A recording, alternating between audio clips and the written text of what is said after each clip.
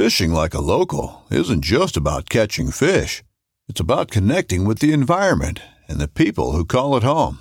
It's about hearing the stories and traditions that have been passed down for generations and sharing unforgettable moments with the people you meet along the way. Fishing like a local is having an experience that stays with you forever. And with Fishing Booker, you can experience it too, no matter where you are. Discover your next adventure on Fishing Booker. At Midway USA, we know the AR-15 is one of the most popular rifles in modern American history. Known for its modularity and widespread use, it's often considered essential to any gun collection. The essential things you need to run an AR-15 are usually always in stock during shortages, things like magazines and 5.56 ammo.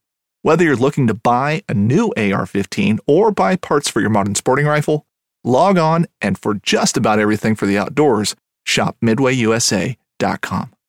So there's a reason why I started Blood Origins. And that reason is simple. Is that I wanted to convey the truth about hunting. It brings awareness to non-hunters that it's more than just killing animals. How do I start it? Brittany. My name. Does my hair look okay? It's fantastic. My name is Mike Axelrod. Start again. Yeah, I hated it too. Braxton, you said something in the car to me. You said that you were living on borrowed time.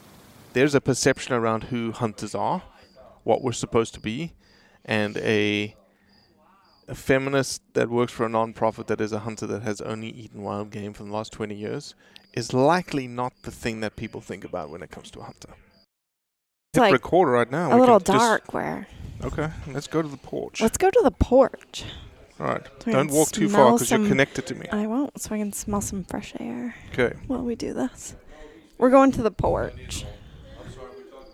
Fancy. Yeah, over here. Okay. Man, sunset in Maine. This is better. Much Look at better? this view. Perfect. Can you hear me okay? I can.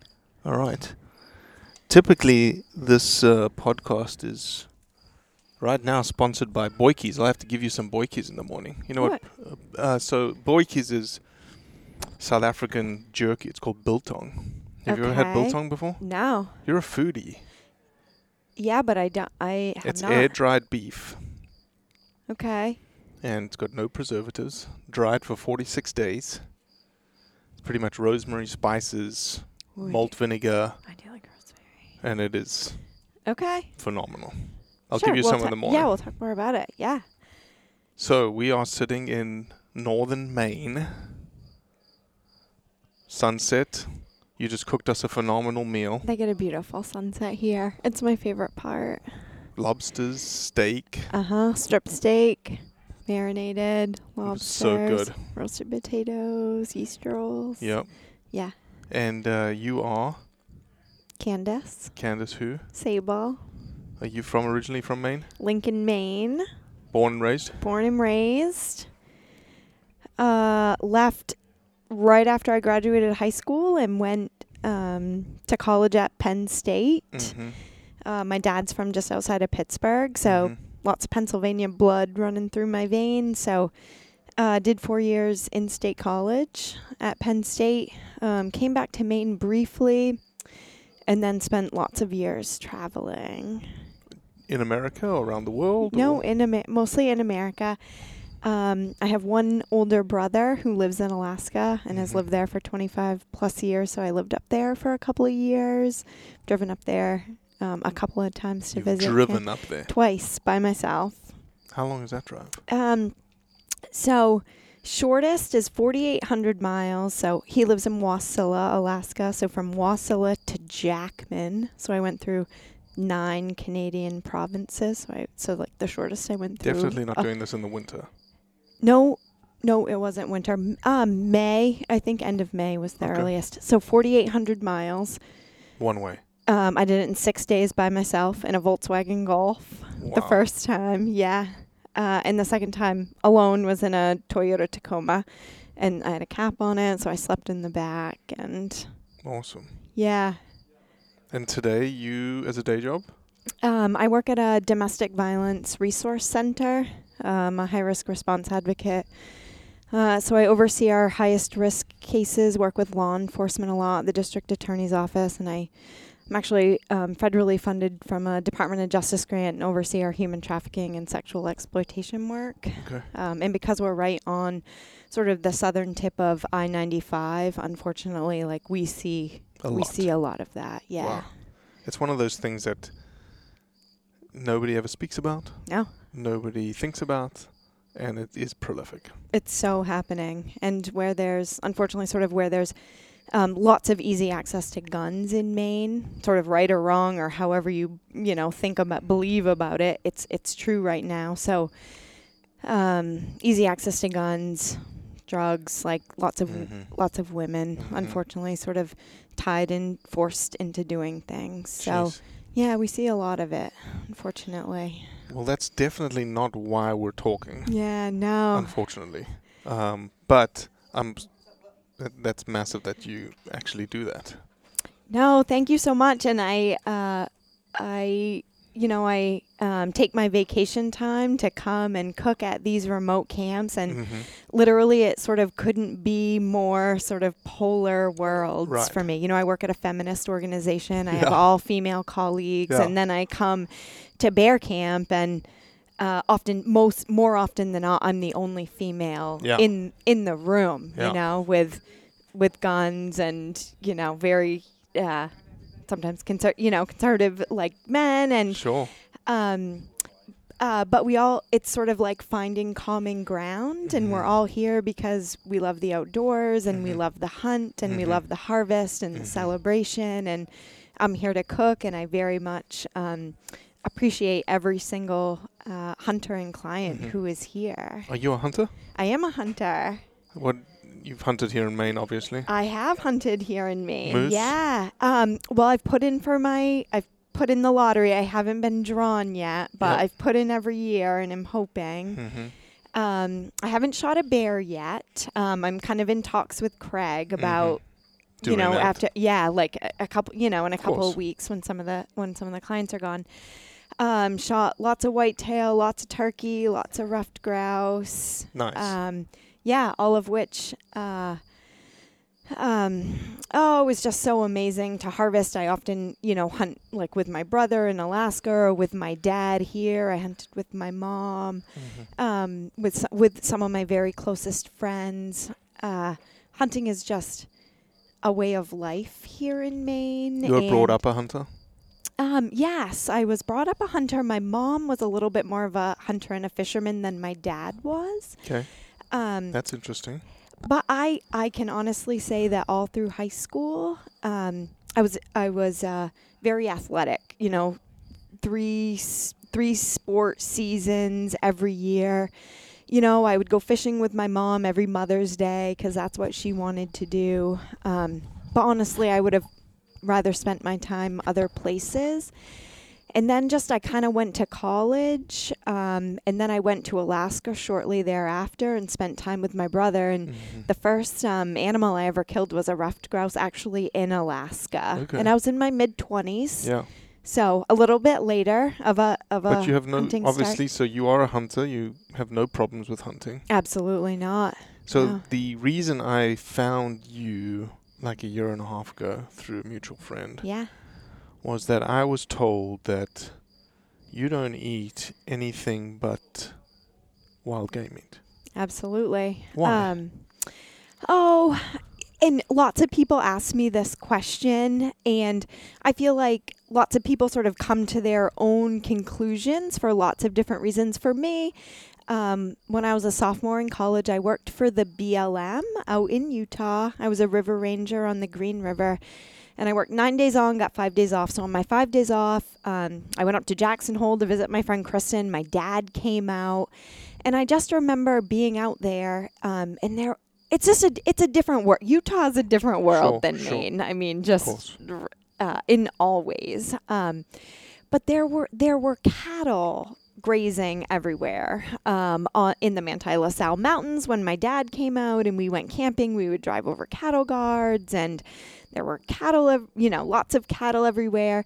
And the one thing that I remember is when when cattle overgraze an area, this stuff called cheatgrass grows, and it's really spiky, and it gets stuck in your socks. And we were hiking around, and I just remember thinking, once cheatgrass grows, nothing else can ever grow there naturally again. So it really just got me thinking in a different way. I got to sort of experience sort of cattle just as one experience in a different way.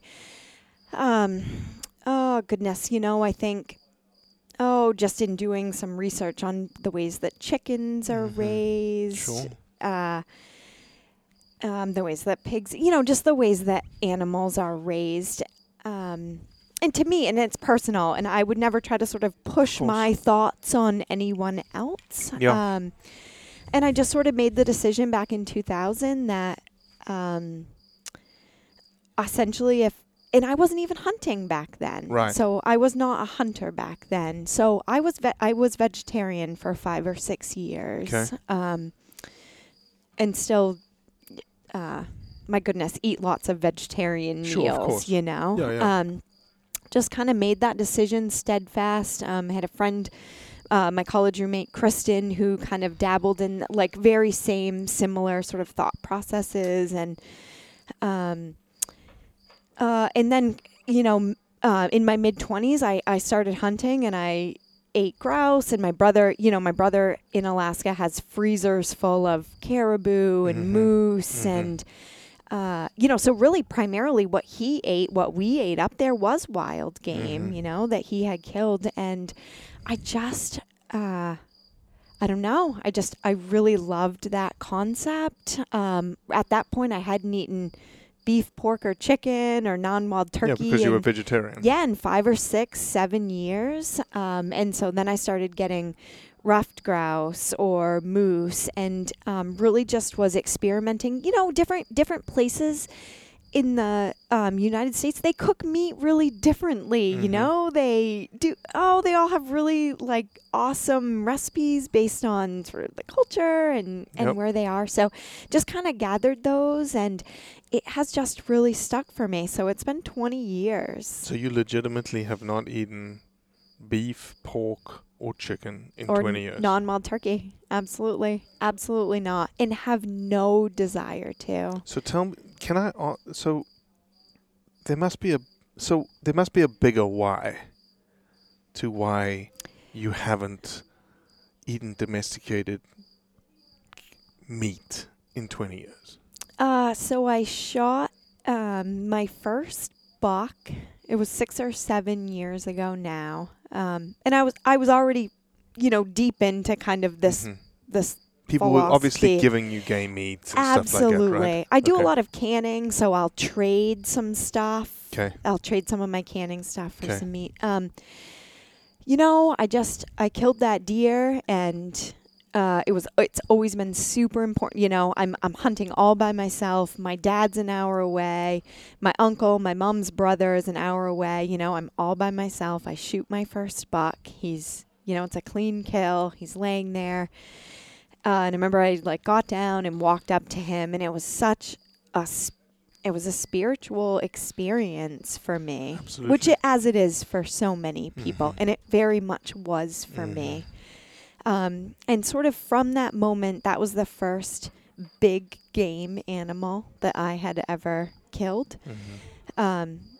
Close to my home, in the woods that I knew and loved, which all just made it even more special.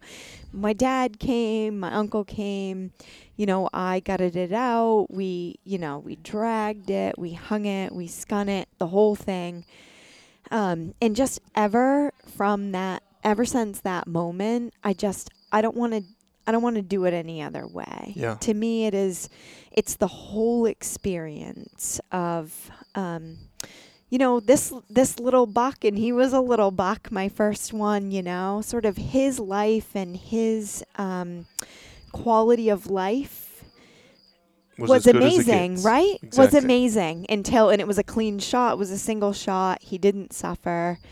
That's, if I'm going to eat meat, I want their responsibility. Absolutely. And I respect that about them. And then it's then my responsibility to then take this this gift that I honestly I value. I view it as a gift that I have been given, to process with respect. And then cooking it for me is just a whole nother. I mean, that's why I'm here. What I really love to do is to cook.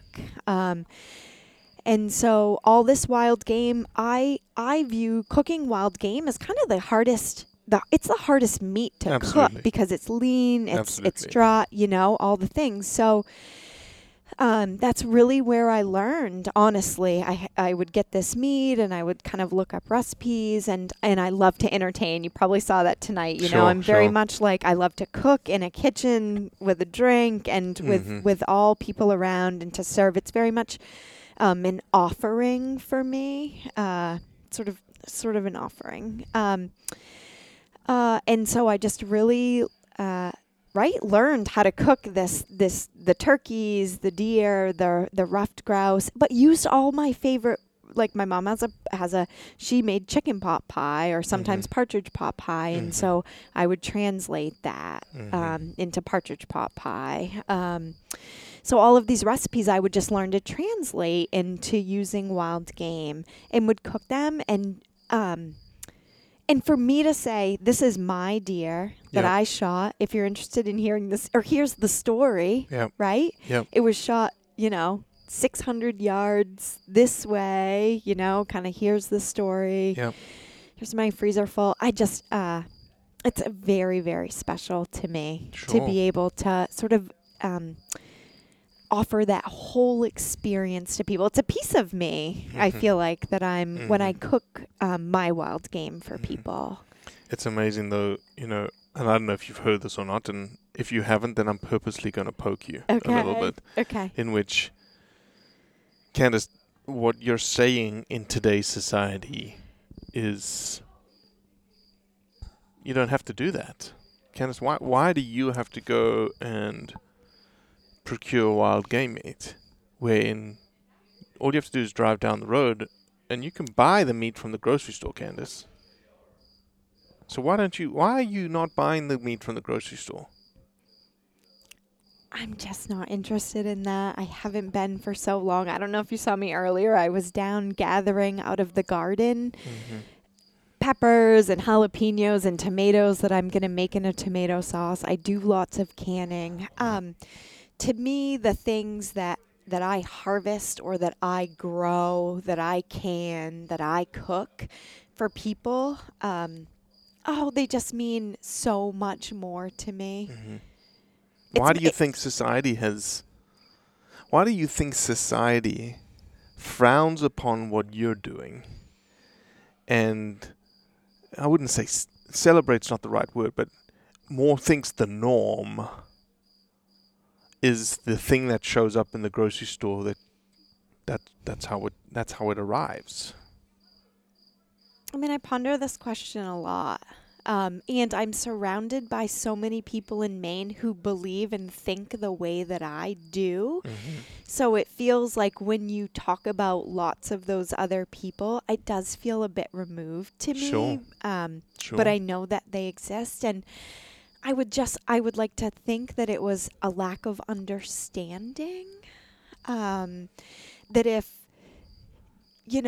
somebody came up to this beautiful lodge here and, watched us sort of process a bear and pull the tenderloins out of a bear and watched me cook build a cast iron with onions and peppers and garlic and cook it over the fire and fed it. I can't help but think that there might be a greater understanding to the whole process. Well, it's almost that society today seems almost disconnected. Very disconnected. That's a perfect word. And it's very sad and very scary to me. 'Cause I think with disconnectivity comes lots of you lose I mean, and I think of this more broadly, sort of, but you lose your empathy, you lose your understanding. You know, it sort of becomes more of a world that just kind of involves you and doesn't involve nature, doesn't involve other people or growing things. You know, it's just You're not a part of nature anymore. no, and that terrifies me. Yeah, For our kids, for the kiddos growing up today, absolutely. that terrifies me. I mean, I think of my childhood in Maine, and I was blessed to grow up in Maine, but outside, you know, building tree forts and catching frogs and fishing and hanging with the boys and riding bike, you know, just kids don't grow up like that anymore. Yeah. And I'm very scared as to what that might play out to look like. How do you think that if we had a way, how do we bridge the gap between showing the true connectivity to what we as hunters understand the circle of life to be versus the perception of this is what society is today. This is where you get your food. This is, you understand what I'm saying? Sure. How do we bridge that gap such that my kids, your kids, our grandkids? I mean, I think my mind just goes to kind of like, what are the barriers that those people who are not us sort of what they're thinking about? And I mean, I think it's education. I think it's understanding. I think it's experience about the actual numbers of bear in Maine. Right. Like, I'm not sure people actually understand that bears are not managed any other way than during bear season in Maine, you know, or that there are this many deer or this many moose in Maine, and that without the proper management, without hunting as a tool, this is what will happen, whether it's here or outside of DC, so it's urban, or, you know, in other parts of the United States. So I think that's a part of it. It's showing what hunting actually does. Showing what hunting is. I think so many people now are so quick to make judgments about. Social media has brought, you know, just we see a snapshot, we make a judgment so quickly. So shows like this, you know, educational shows where you have females hunting, younger generations hunting, as to why they hunt. Yep. This is not about savage. This is about filling my freezer. I literally hunt to fill my freezer. It is so important to me. It brings me such pride. So I think just trying to share those stories, those individual stories, and understanding that it's also me who works for a feminist nonprofit, you know? Absolutely. Like, I am not necessarily the stereotypical... You have already broken barriers, right? You're somebody who works for a feminist nonprofit. That is a hunter.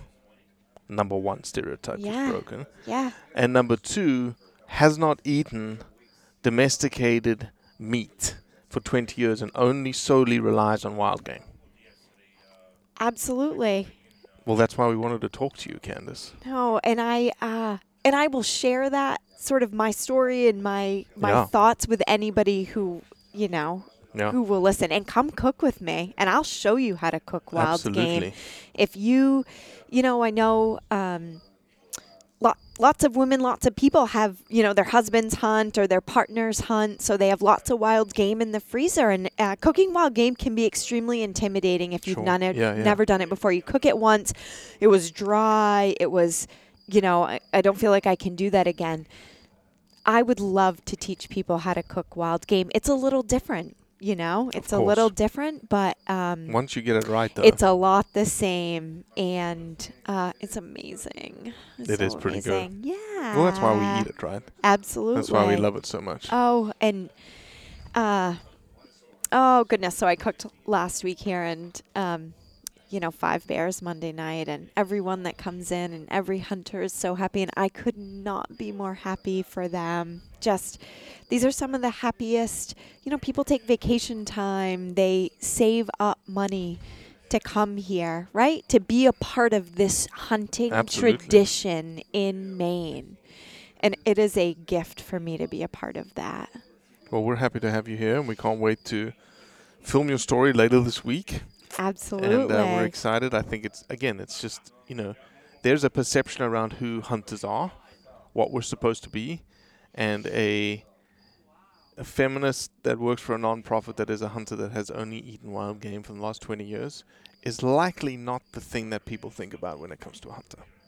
So we're so happy to have you. We're so happy to have you a part of this community. It's your community. It's our community. Absolutely. So excited to have this conversation. Wonderful. Cheers. Cheers. Thank you so much. Thank you so much.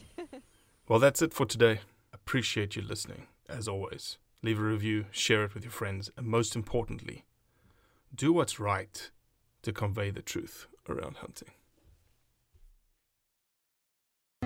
Through the Blackwater bayous and in the dark Louisiana night floats a duck camp, alive with the sounds of swamp pop and the smells of Cajun cooking. From the Mississippi Delta in Venice to the Cajun prairies of the Southwest, me and the Duck Camp Dinners crew will be hunting and eating it all. This is Duck Camp Dinner. Join me, Chef Jean-Paul Bourgeois, and the whole crew every Monday at 8 p.m. Eastern on Waypoint TV. A life that has the stories to back it. A life to be proud of. It's a Winchester life. Yeah, baby. 6'8" Western. Oh, mule deer, baby, right there. Tune in every Tuesday at 7 p.m. Eastern on Waypoint TV.